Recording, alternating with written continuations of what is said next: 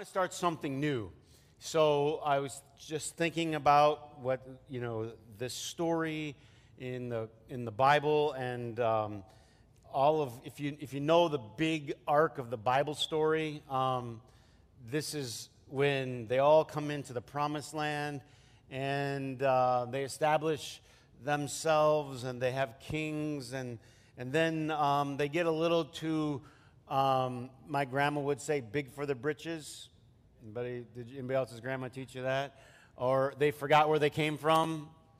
So they kind of forgot where they came from, and the next thing you know, God sends them all these people to warn them, hey, you guys are missing the mark. I mean, you guys are starting to act like the oppressors that you had when you were slaves in Egypt. Now you have your own land, and you're starting to do the same type of stuff. Therefore, warning, warning, and the next thing you know, they're carried off into Babylon. They're captured, and they're all captives. And then something happens, and they get to a point where they're freed. And I was just thinking about hearing the news that, things are opening up, and we're feeling like we're coming out of a long captivity, you know what I mean? And so I'm going to do this series I'm going to call it the Comeback Roadshow, all right? The Comeback Tour. And this is if I'll read some verses here, this is from the book of Ezra in the Old Testament, and probably originally Ezra and Nehemiah were together as one book. But let me just set the stage. This is about the coming out of exile, coming out of captivity. And interestingly, I think there's some stuff that we could latch onto that might help us as we think about our own life and our own journey. Ezra chapter 1, verse 1.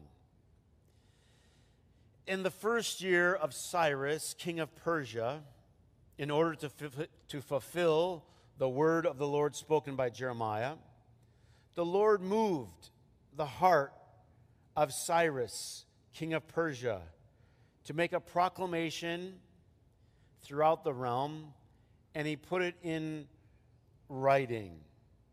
Now, if you were actually looking in a Bible like mine, the next page, that verse is almost a repeat of the last verse of 2 Chronicles. So just for grins, let me orient you in the Bible story. So they go into the Promised Land, and everything's good for a while, but then because they aren't following the path, things start to fall apart. There's division. There's a civil war between the north and the south, and things just start to deteriorate and deteriorate and deteriorate until it gets to the very, very end. And this is like the lowest point in the story. All of that promise, all of that hope is carried away into Babylon. So they've been there for a long time. People are depressed. People are low. One of the songs was written, it talks about, we sat by the rivers of Babylon and we wept. It's this idea that they're in captivity, things aren't right, and there's a feeling of sorrow. A lot like people have felt probably over this past year for different reasons. But things just aren't right. Can't be with family the way they wanted to. Things were disrupted. Some people lost their jobs. People lost their income. Some of it was drastically reduced. Everything seemed to be turned upside down.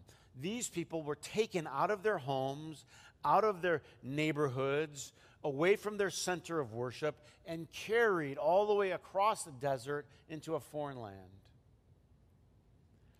But it says, God moved the heart of the king.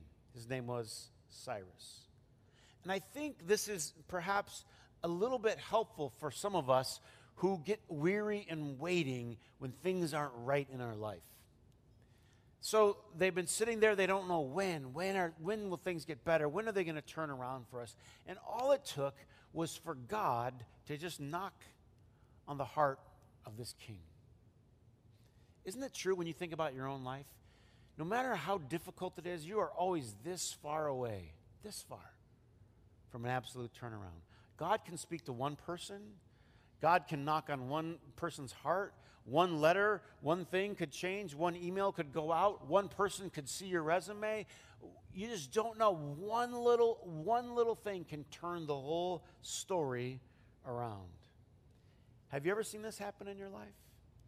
You didn't know, and out of nowhere, God opens a door. And when God opens that door, then now the opportunity is there for all these people to come back. Now, you have to think about it. Why would this king, who has all these people in servitude to him, allow them to return? Doesn't make sense. But what the scripture says is that God moved his heart. You know, God can move people's hearts. God can speak to people's hearts. And when God does that, then all of a sudden everything else starts to roll downhill. And it says, this is what, verse 2, the king of Persia, Cyrus, says, "The Lord, the God of heaven, has given me all the kingdoms of the earth and appointed me to build a temple for him at Jerusalem. Any one of his people, may his God be with him. Let him go up to Jerusalem in Judea and build the temple of the Lord." So if you were to back up the story, when Israel was taken captive, they came in, they burned the temple to the ground. They burned down every important building in the city of Jerusalem. They tore people out of their homes, and they knocked down the walls around the city. It was complete devastation. And when they come out of Jerusalem, or when they come out of captivity, the first thing that they focus on is, we got to build the temple. We got to get the temple. Why is that? What does that matter for you and me today? What's so important? If you could go back a little bit further, before they had a temple, a building, they had a tent or a tabernacle. Who went to Sunday school? A couple of you? All right, that's 3 of us. All right, here we go. When they came out of Egypt as slaves, they had this tent they built, and that was the place where they went. It was called the tent of meeting, where they met with God, right? And so it was a special place. And that particular tent was located at the center of all the other tents.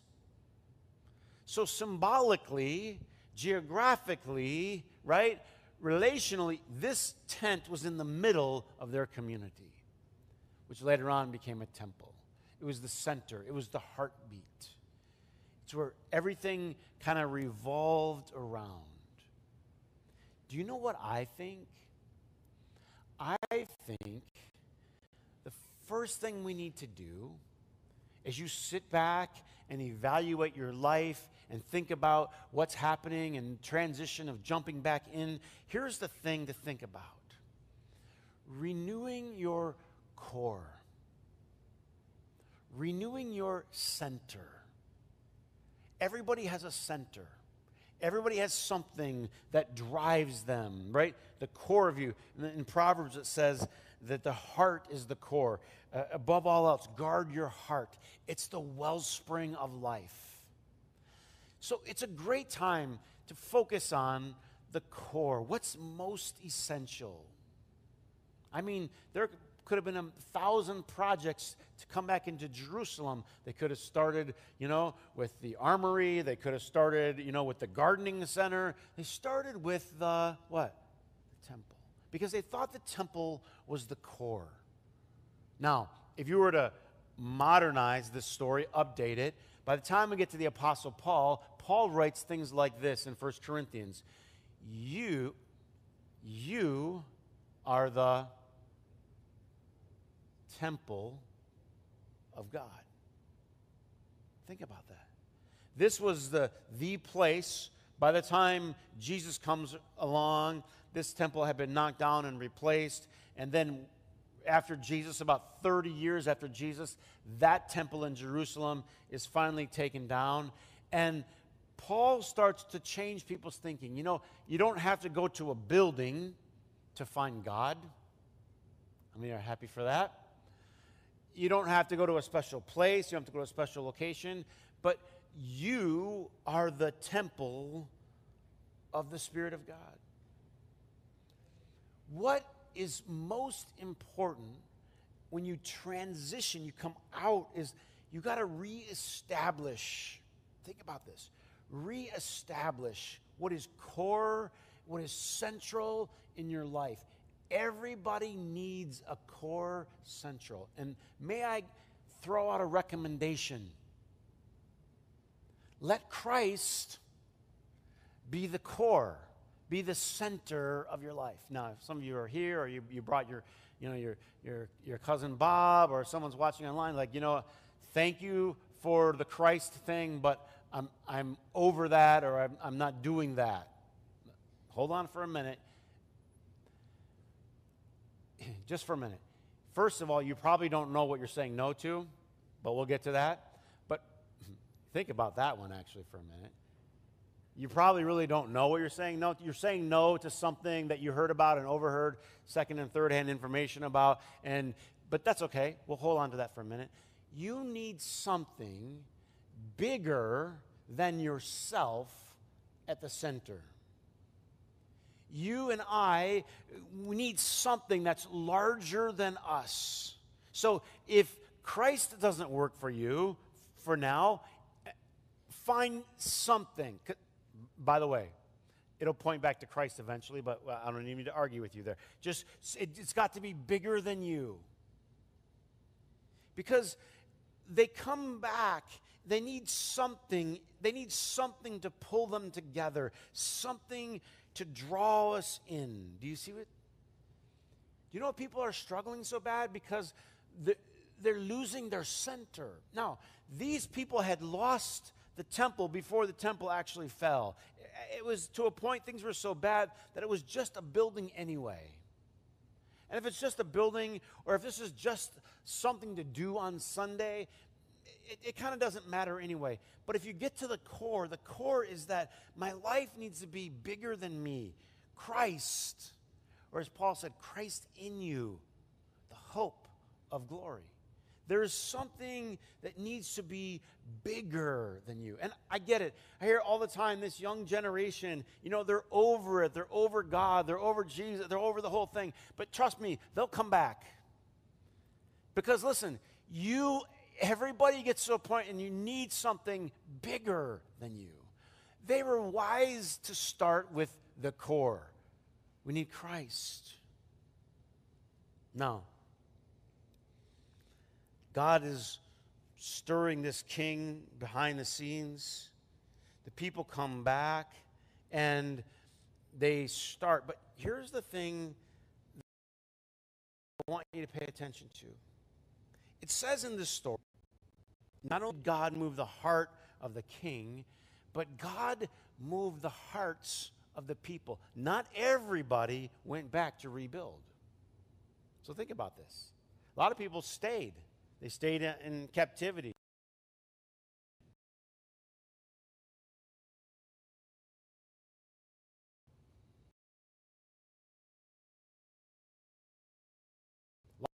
A lot of people will stay in captivity for a supermarket. That's your favorite word. I want to go to the supermarket. I have no idea where she learned super.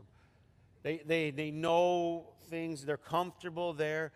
But it says in the story that certain people, their hearts were moved. And they said, no, we have to get back. We have to get back. We have to rebuild.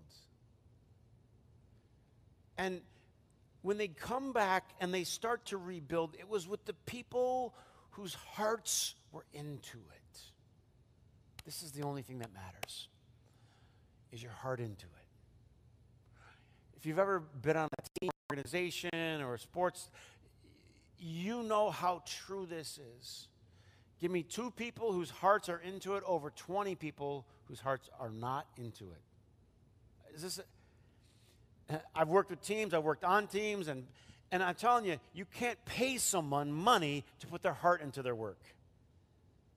Either their heart's into it or their heart is not into it. But if their heart's into it, man, you can get a lot done. And so when they start to rebuild, the first thing is whose heart's into it? That is, who's been moved? And they come back and they start with the altar, which is the center, the core of the temple, and they start to build, they start to work. You know, we got to get back to our core. We got to get back. I mean, I'm sure they had enough time in captivity to ask themselves all kinds of questions. Where did we go wrong? Where did we lose it? Where were we missing it? We have had plenty of time to ask ourselves some very important questions about our life, about our faith, about our community, about our world. And we need to ask some good questions. But one of the questions should be, where are we going wrong? Who here has found over the past year, there is some stuff that you don't do anymore and you don't ever need to do again? Isn't that funny? Some things happen and you can start to separate the wheat from the chaff just like that. All of a sudden you realize, well, this matters and this probably not so much. This is core, this is not. Jesus used that example of separating the wheat from the chaff. They would just take a little tool and they would throw it up, the grain up, and the wind would blow the chaff away. This is a great opportunity for that, for us. Just let the chaff go. Let the unnecessary things. And Israel had to come back and realize what the temple was about. It wasn't a building. It was about their core. And Christ at the core, Christ at the center. And are you ready? Their responsibility in the world. They were to be a light. They were supposed to be a beacon. They were supposed to be an example. They were supposed to be a blessing all the way back to Abraham. I will bless you, and you will be a blessing. But they forgot the you will be a blessing part, right? And everybody on their refrigerators in Israel just cut the verse in half and said, I will bless you, and I will make you great. And if they had bigger refrigerators, they could have added the rest of the verse, and you will be a, what? Blessing. God was using them as an instrument to bless the world. And because they had forgotten that responsibility, they had been carried off because they were no longer useful. Part of the core is coming back to, guess what? We have a responsibility in our world.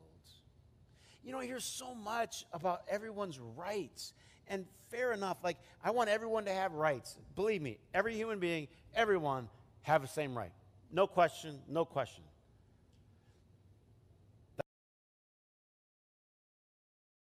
No question. I said, don't question. Everyone should have about rights. That somewhere along the line, somebody needs to stand up and say, we need to take responsibility. Isn't it funny? A whole generation grew up and all they heard about were their responsibilities. And now a generation's growing up and all they hear about are their rights. Is this going to go well? It's not. Call me a prophet or send me a bad email, whatever you want to do, it's not going to go well. It's not.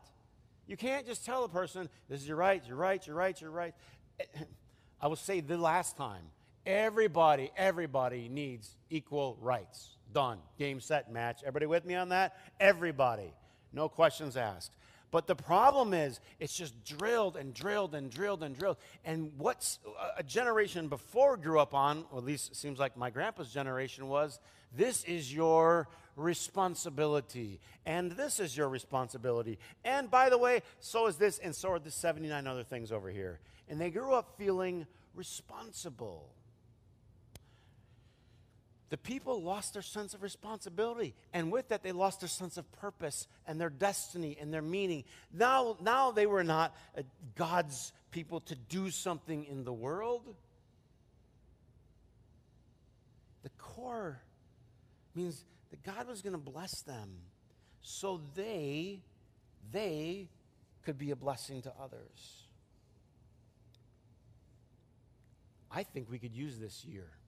I think we could use it as a year to shake out all the chaff,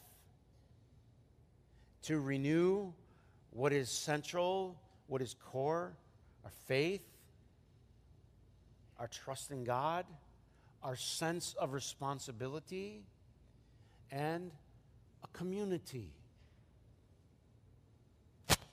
Community, being togetherness. Now, I understand we had to do creative community for a while. That's understandable, and we have to be creative. But listen carefully to this. If anything that we learned, we need to learn this. We need each other. We were built for each other, to be together, to sharpen each other. And guess what? We don't all agree on everything. And that's okay.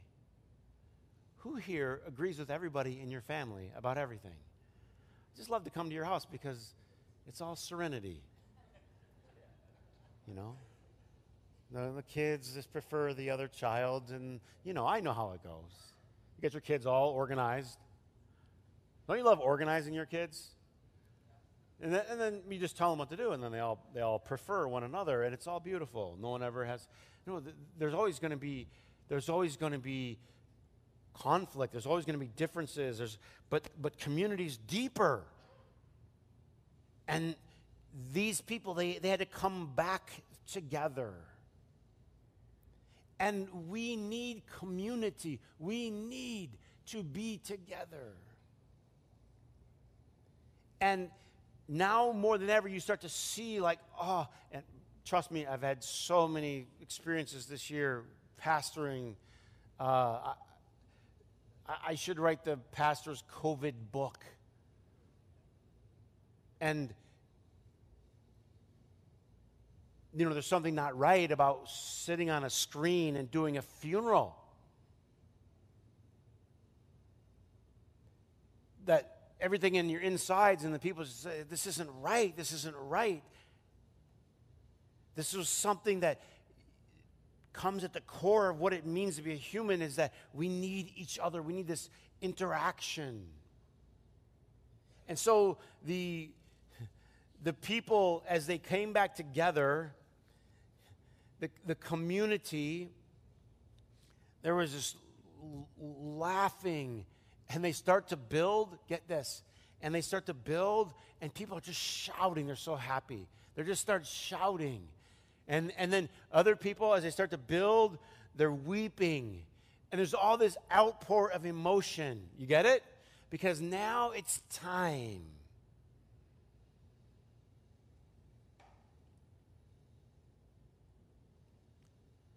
I was reading a person that I respect very much, and just listen to this. He said, once a person gets isolated,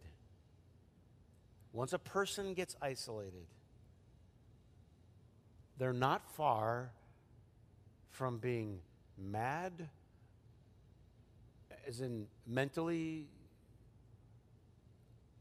or evil. It's an interesting thing.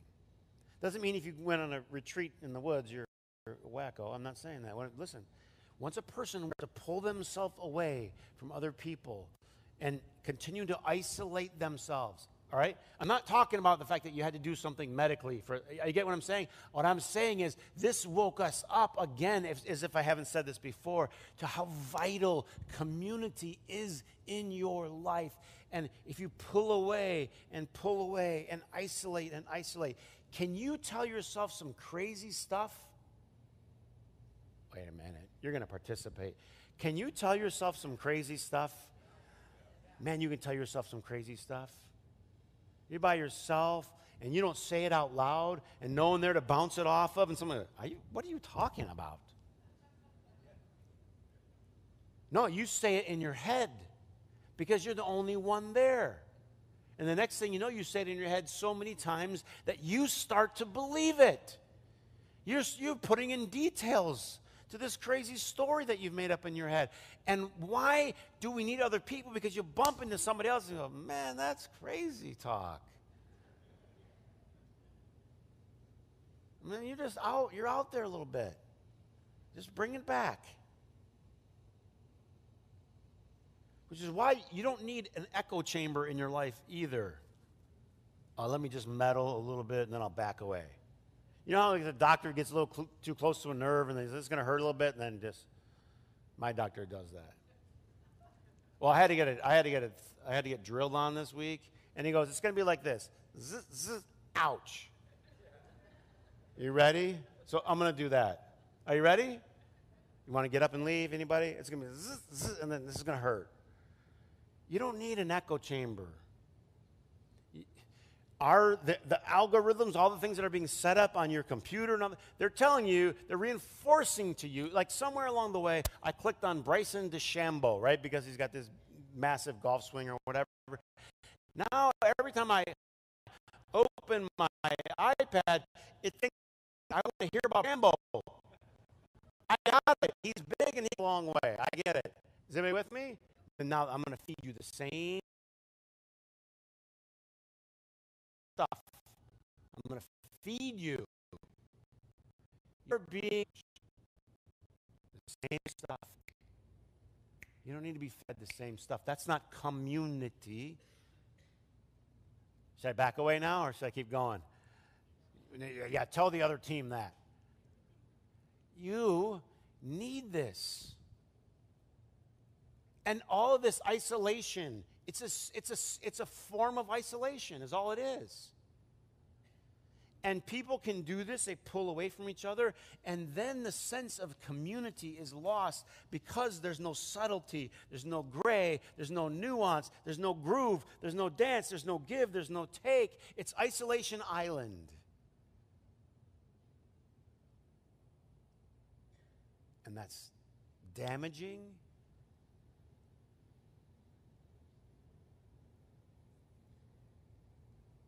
Don't you know? In the early church, if you read, you can go home and read 1 Corinthians today. People got into these camps and like, well, I'm for Paul. You know, I like the way Paul says it. I like the way Paul does it. And then there were people like, you know, I'm for Peter. Cephas, they called him. I'm for Peter. And then there was another teacher that we don't know as much about. His name was Apollos. And other people were like, I like Apollos.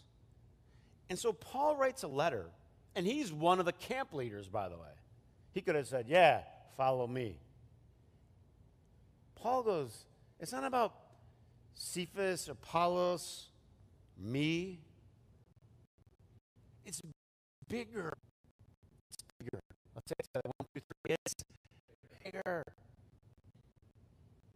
It's bigger.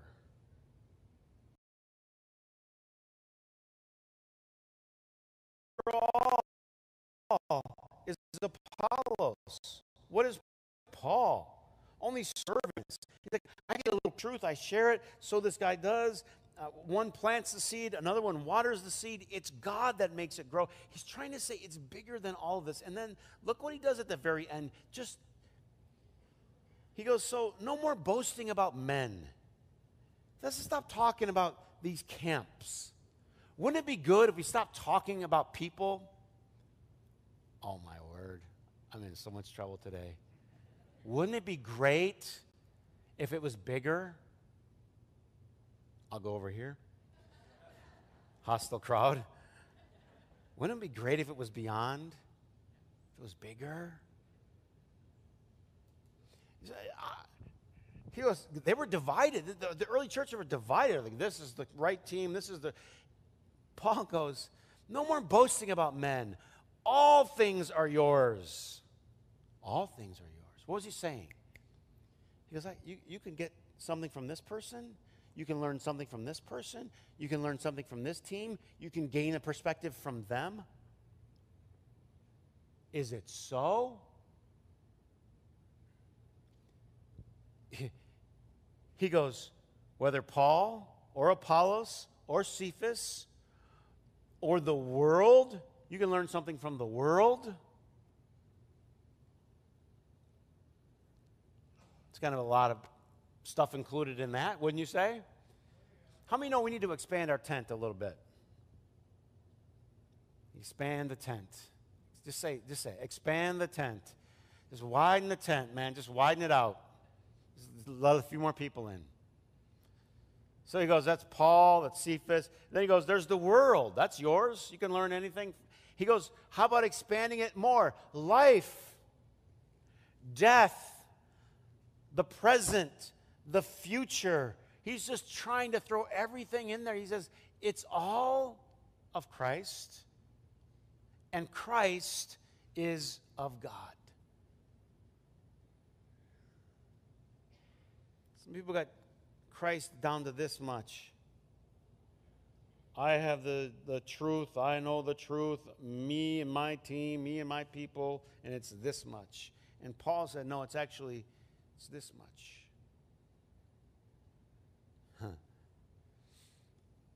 When they were carried into captivity, I'm done. When they were carried into captivity, I am done. They took, not only did they take the temple apart, they took all the treasury. They took everything. They had all these special, gold bowls and utensils and all of these things, and they took them all. But guess what? When Cyrus lets them return, I'll paraphrase how it happened, but basically, hey, could you guys go just check and see, can you go down to archives and, aisle 8, and did we take anything when we took over that country? 70 years later, and they go down there and go, yeah, actually, we got a clipboard here. And they said, why don't you hand it to the boys as they're leaving, and girls? Why don't you? You know what a lot of people say? They focus on, this is what I lost this year. This is what was taken. This is what I missed. And here's what I got news for you. I got good news for you. No one can ever take anything from you. God just sets it aside on a shelf. Huh? Stop panicking. Stop worrying. Stop fretting. Stop emailing people. No one can take anything from you. God just puts it on a shelf. And he just sets it up for you, and then he just hands it back to you later. Here you go. No one can take anything from you. If God is for you, who could be against you? Don't worry about people so much. Everybody's there. Did you hear? Did you know? Here's what I always tell people: who cares? I'm trusting God. He's just putting all my treasures on a shelf for me. Huh? And at the right time, what will he do? Just pull them down. Here you go.